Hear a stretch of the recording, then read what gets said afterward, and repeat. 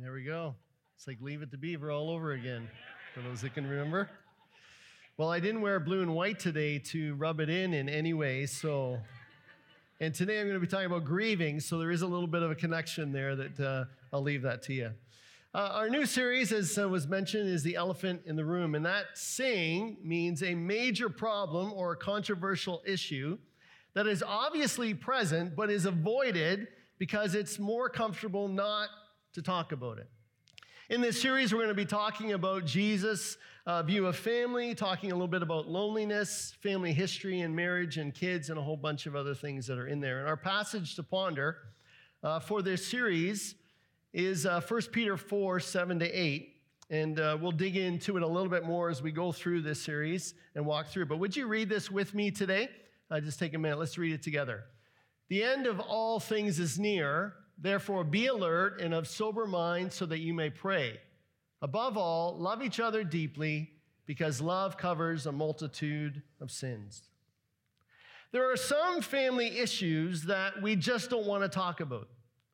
If you've watched the movie Encanto, you know we don't talk about Bruno, and I won't sing that for you today, but you would be very familiar about that. In my family, we don't talk about Linda because I was supposed to be a girl.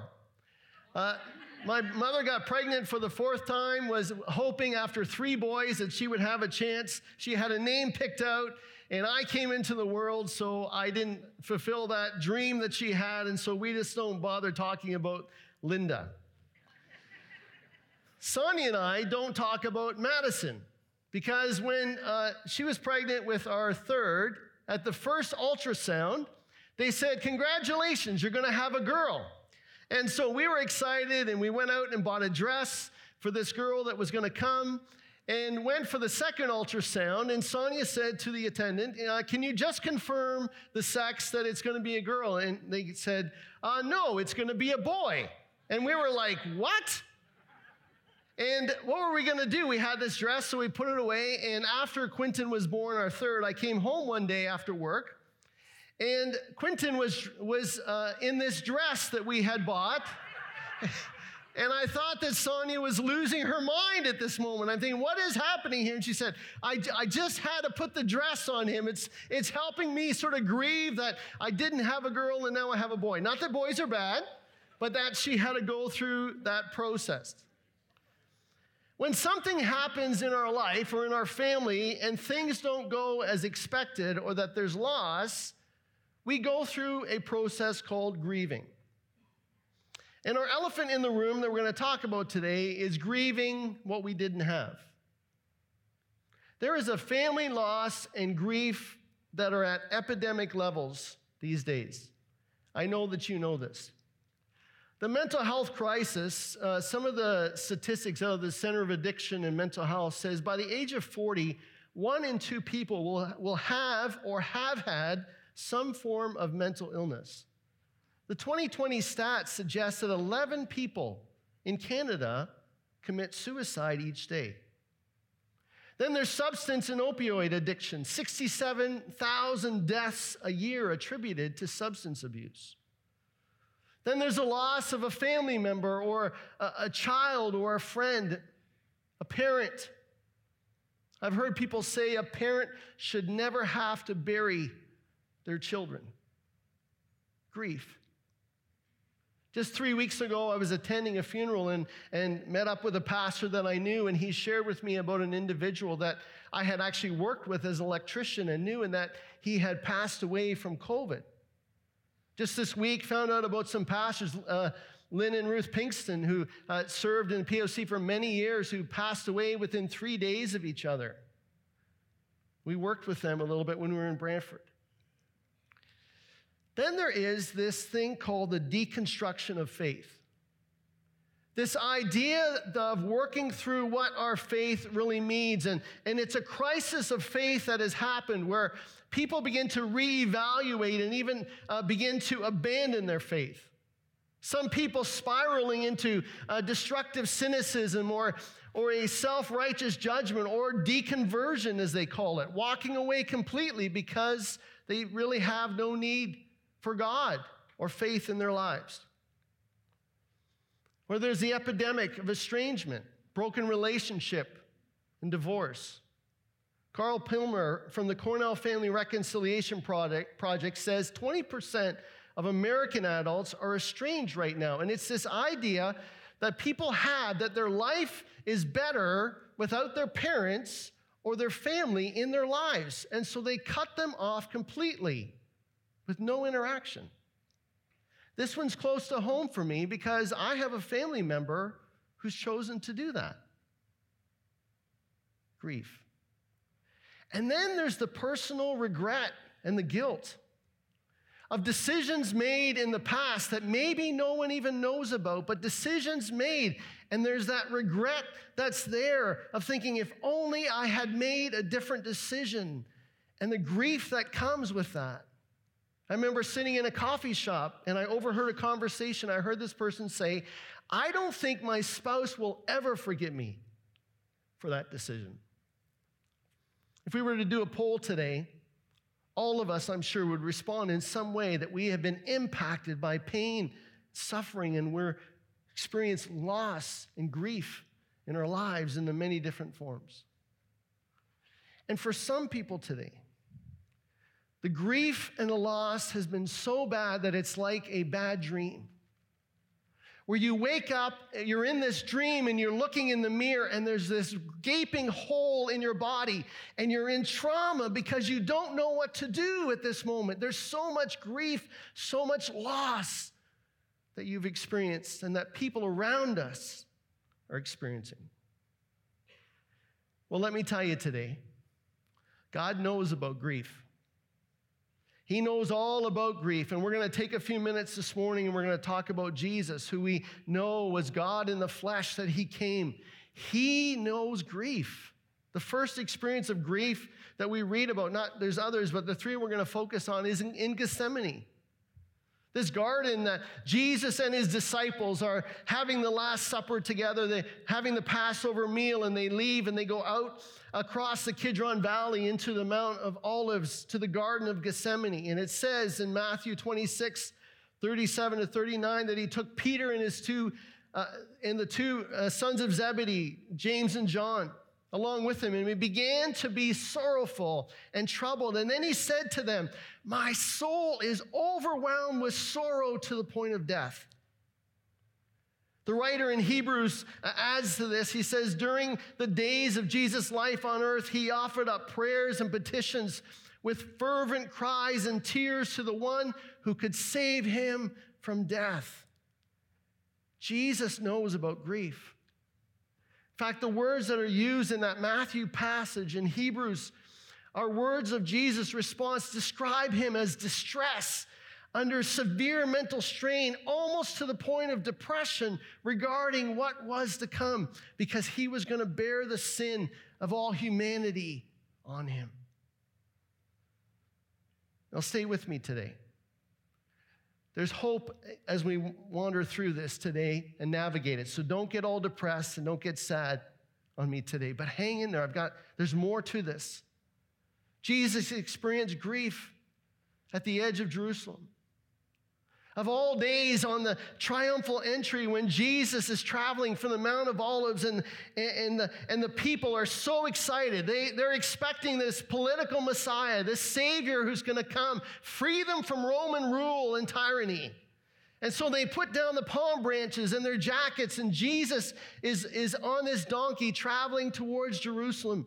And it says in Luke 19, 41 to 44, as he approached Jerusalem and saw the city, he wept over it and said, if you, even you, had only known on this day what would bring you peace, but now it is hidden from your eyes.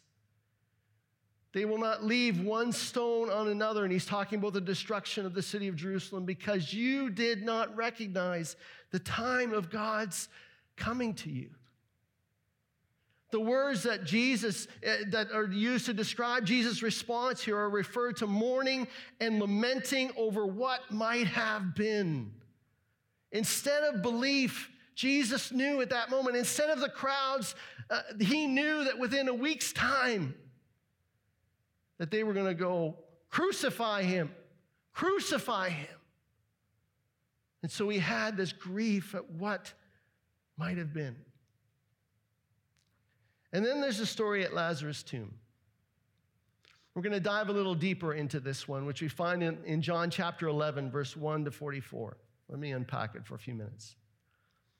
There's these two women, Mary and Martha, who are followers of Jesus, and their brother Lazarus. For Jesus, these people were like family to him. They lived in the town of Bethany, and he's close to them, and he's connected to them. And Lazarus becomes sick. So the sisters send for Jesus. They know where he is because they're tracking with him and the disciples, and so they send for him to come right away because they're expecting if Jesus comes, everything's going to be all right. You sometimes feel like that, right? Jesus comes, everything's going to be all right. So they're expecting Jesus to come if they invite him. And when Jesus hears this, as we know, when Jesus did his ministry on earth, he was empowered by the Spirit, and the Spirit worked through him and revealed to him things. And the Spirit reveals to Jesus that this sickness will not end in death, that it was going to bring glory to God. So what does Jesus do? He decides to stay put for 2 days.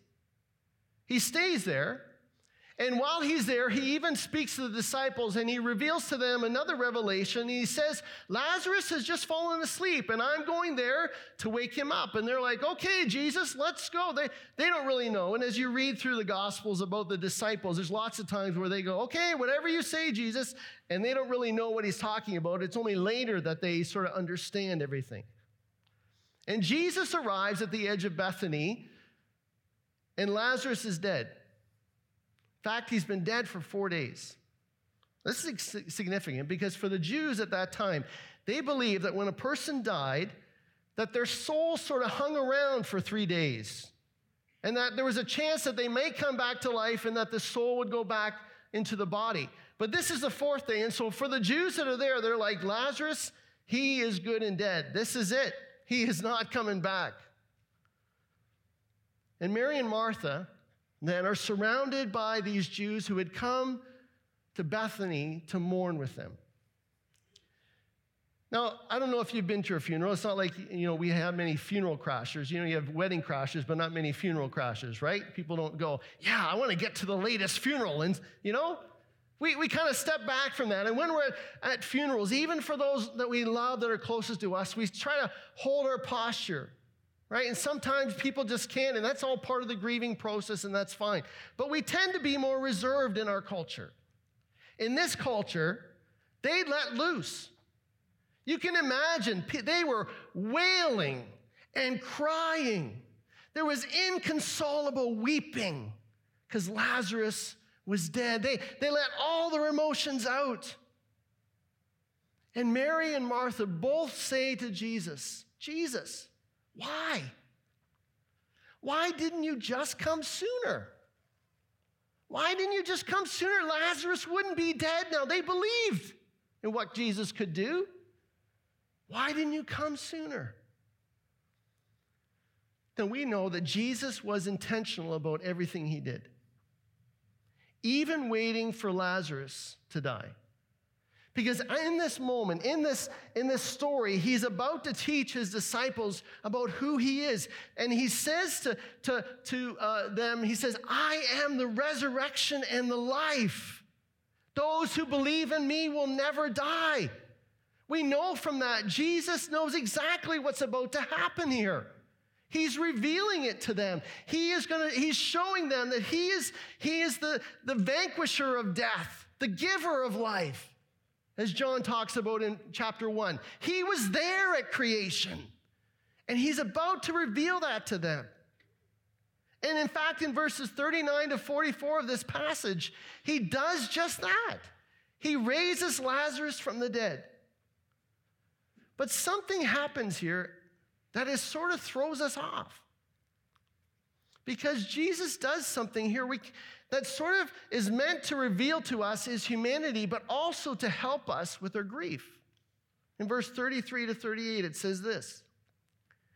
When Jesus saw her weeping, and the Jews who had come along with her also weeping, he was deeply moved in spirit and troubled. Where have you laid him, he asked. Come and see, Lord, they replied. and Jesus wept. You know, I grew up in church, and we had to memorize verses, so I love this verse because this was, the shortest verse in the Bible. I can memorize a Bible verse. Jesus wept.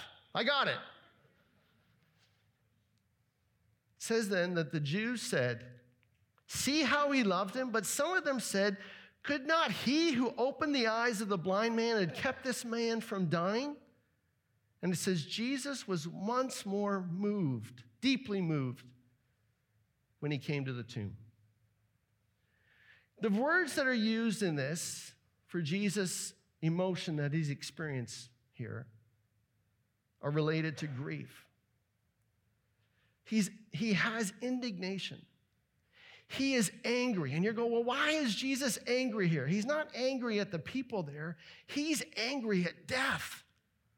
That death is still robbing people of their life. He's angry with the pain that's being caused for these people, and his heart is aching. And he's angry, and he's sad at this moment because of the grief that he is experiencing in his humanity. This is one of those things that we need to remember. And I'll talk a little bit about this more. But as we walk by faith, we call ourselves people of faith and choose to follow Christ. It does not mean that we don't go through pain and suffering or that we have very real grief that we have to work through in our lives. When you are experiencing something, you don't have to go, okay, if I just believe enough, everything's going to be okay. If I just sort of push aside the grief or I'm going to deny that those things sort of happening in my mind because it's so painful. If I just have enough faith, things will turn out okay. They may not. Because that's the reality of life. We all go through grief. And that's why I love what the writer in Hebrews says. Listen to this, Hebrews 4:14-16. Therefore, since we have a great high priest, and the writer here is really helping his audience to understand that the high priest he's talking about here is Jesus, because he's relating the Old Testament scriptures and the sacrificial system that they had for them.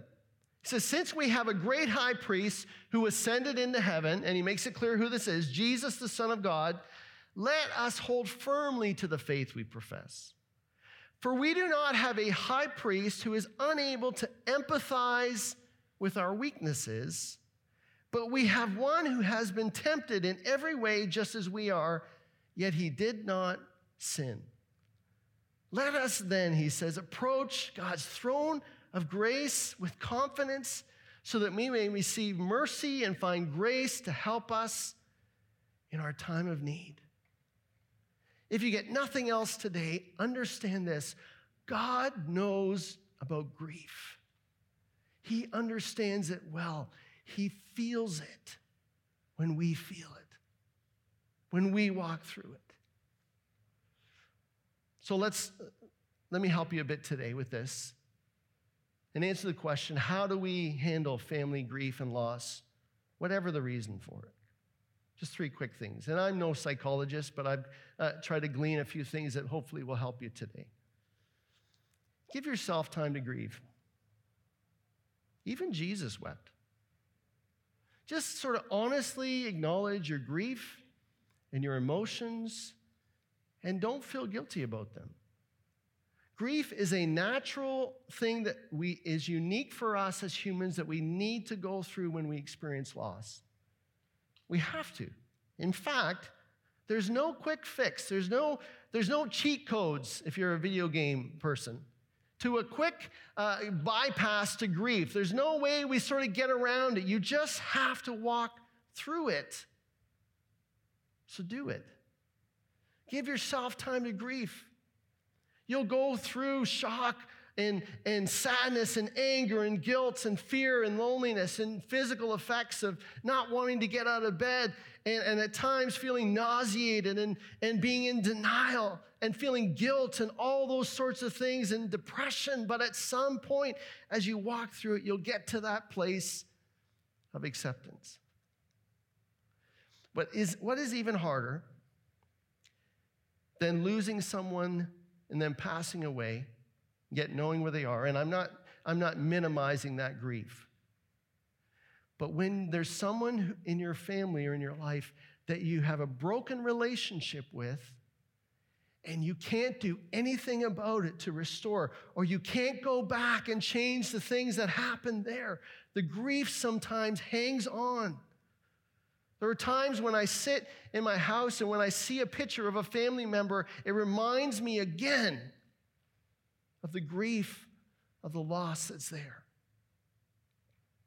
Give yourself time to grieve, even when it's difficult. I like what the University of Washington Counseling Center says. Relax your expectations of how you should grieve and give up your need for control. We all grieve differently, and that's okay. Secondly, work through the why and the tension of no answers.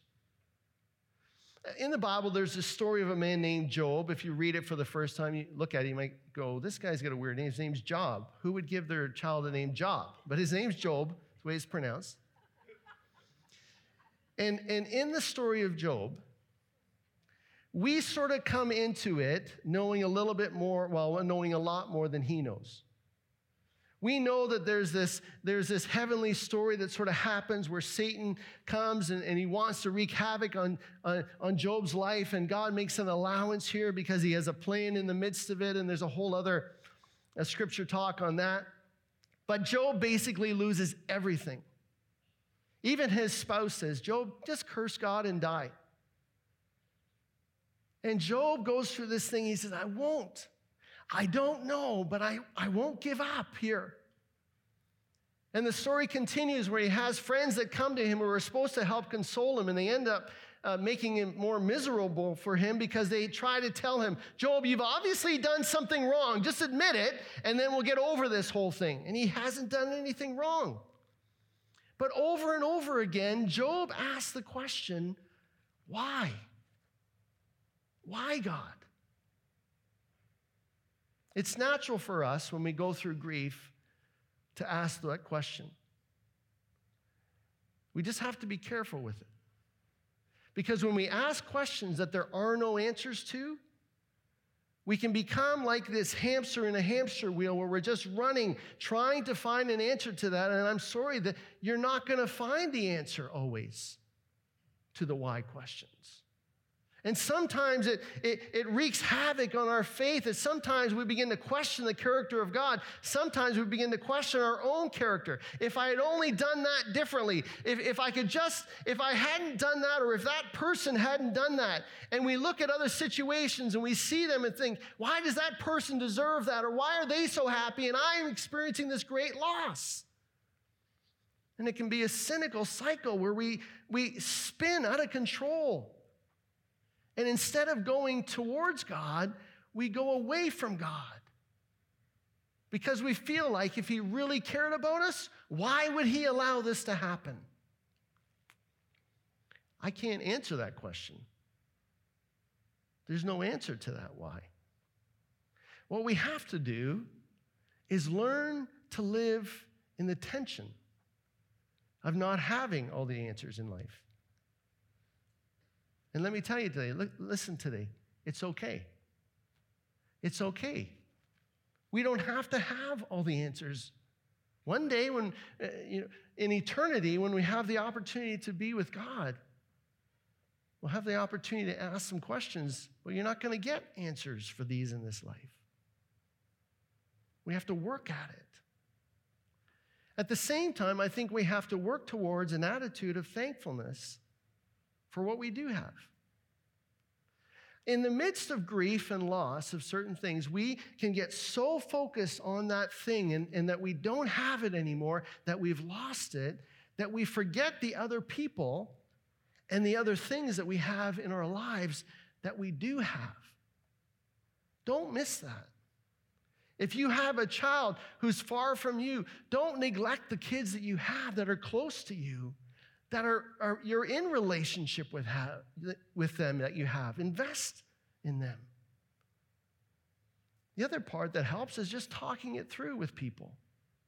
Now, you can't do this with everyone, but there are certain people that you'll connect with that will be empathetic and will be encouraging to you. I'll be honest, this is hard for me to do. Sonia has an easier time with that. And Sonia's my wife, by the way, just in case you're wondering. But she's in your time. And I remember a couple of weeks ago, we sat down with this couple, and we hardly even knew them, but we were with them.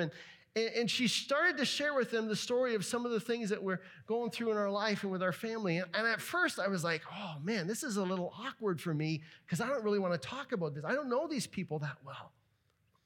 But that opportunity to just share actually opened a door for us to make a better connection with these people.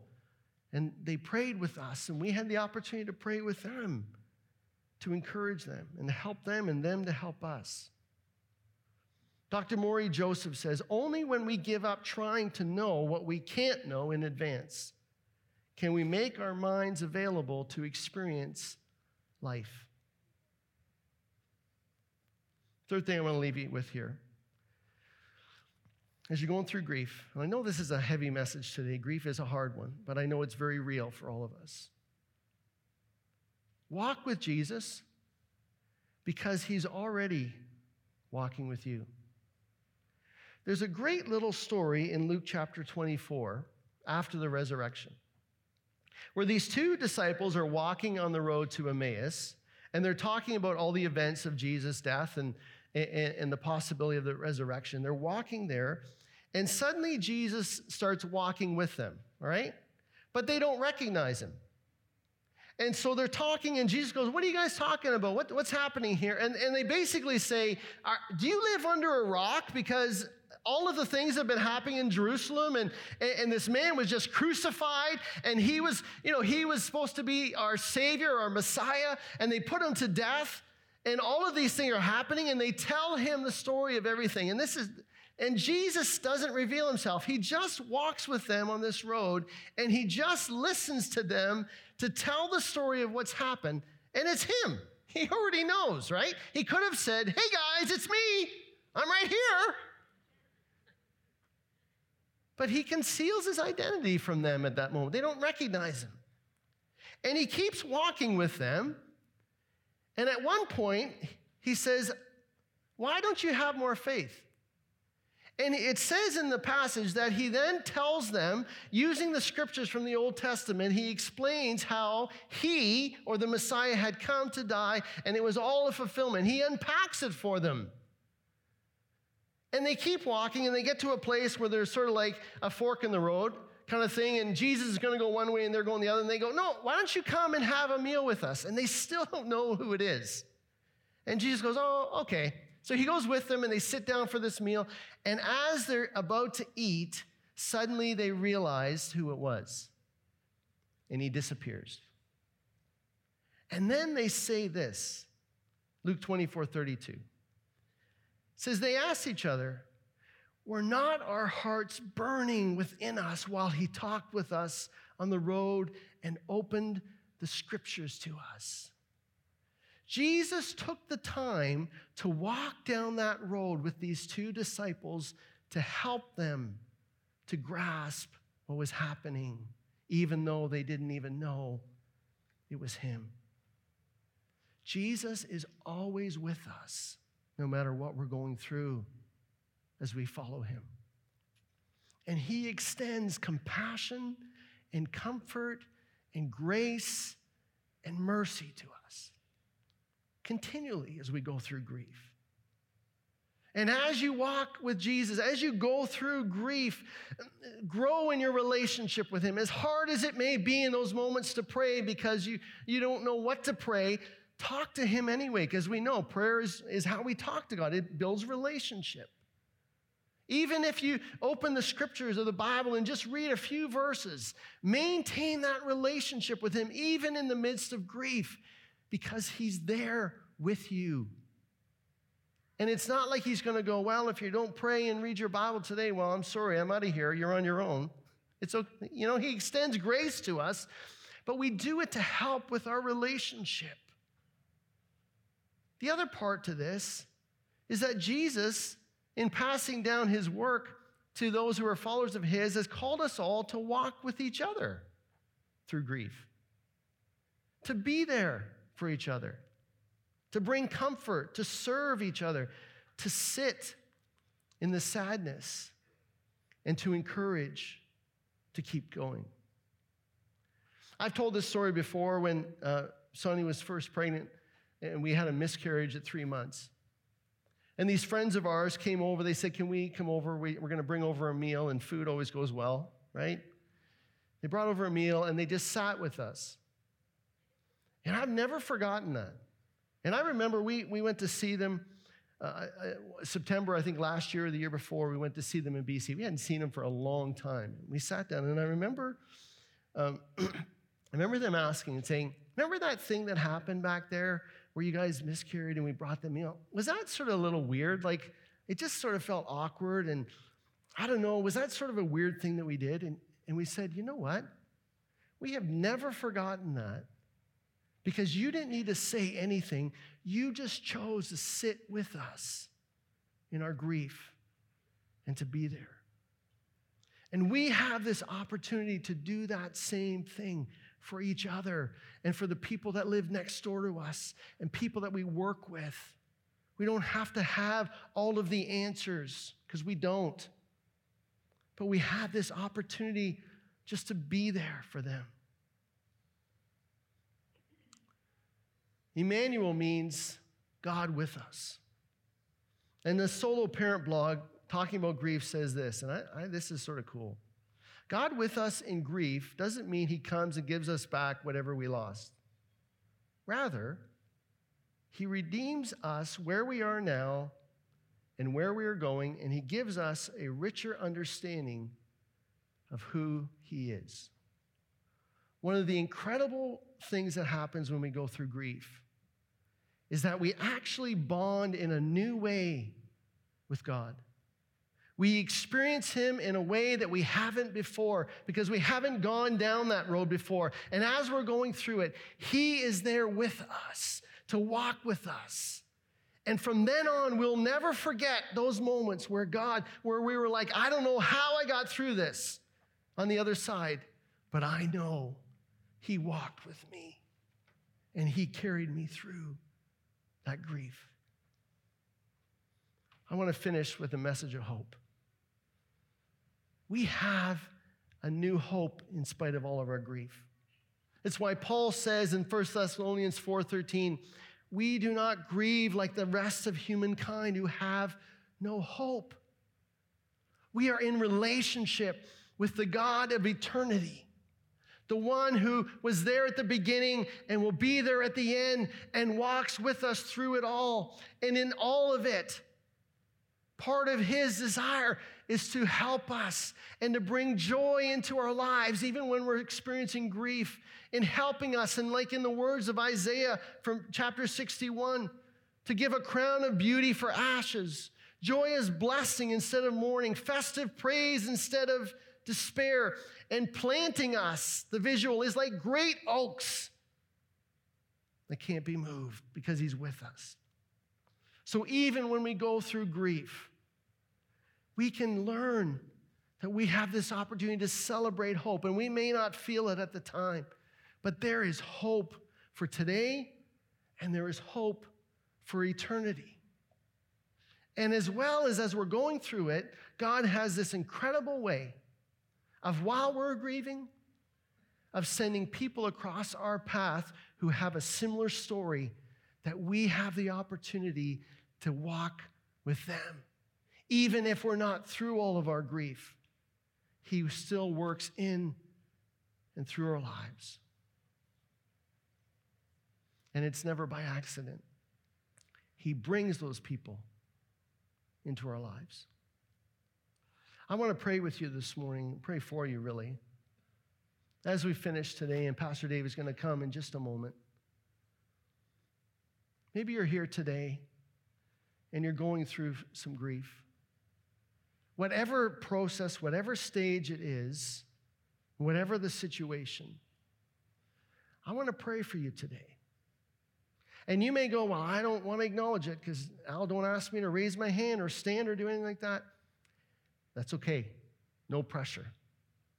But maybe today, as a way of responding to what you've heard today, you may say, you know what? I want to stand today, or I just want to lift my hand and acknowledge, I'm going through some grief today. I just need prayer. And if that's you today, I just want you to do that right now. Don't hesitate. If you just want prayer, you can just stand or just lift your hand. Just leave it up for a minute. Yep. All right. Awesome. And you're not doing this for me. You're just saying, God, I just acknowledge today that I need help and I need prayer today. Let's pray. Father, thank you for those standing and with their hand raised this morning. God, thank you that you know their grief so well. You know every detail about their situation and what they're experiencing at this moment. And your heart is broken for them that they're having to go through that. And you feel it so very real today. God, I pray that you would give them such an overwhelming sense of your presence today, your love for them, your grace, your mercy. May they sense you in such a way and be reminded this morning that you are with them, that they are not alone through what they're going through. And you're going to walk with them no matter how long it takes to walk through it. And maybe they'll never really get through it all in this lifetime, but you've promised you will walk with them, God. And you're going to help them, comfort them today. God, I pray for all of us this morning. Give us hearts of empathy and compassion for people. That when we meet people, God, even when we don't know what to say, God, may we be reminded how important it is for us just to be there for people and for each other and to love unconditionally, to be your spokesperson, to be your hands and your feet in caring for people. Whatever that means, give us creative ways to do it. But help us to be people who walk with each other through our grief because we're not alone and we have so much hope. And God, we thank you for this today. In Jesus' name, amen.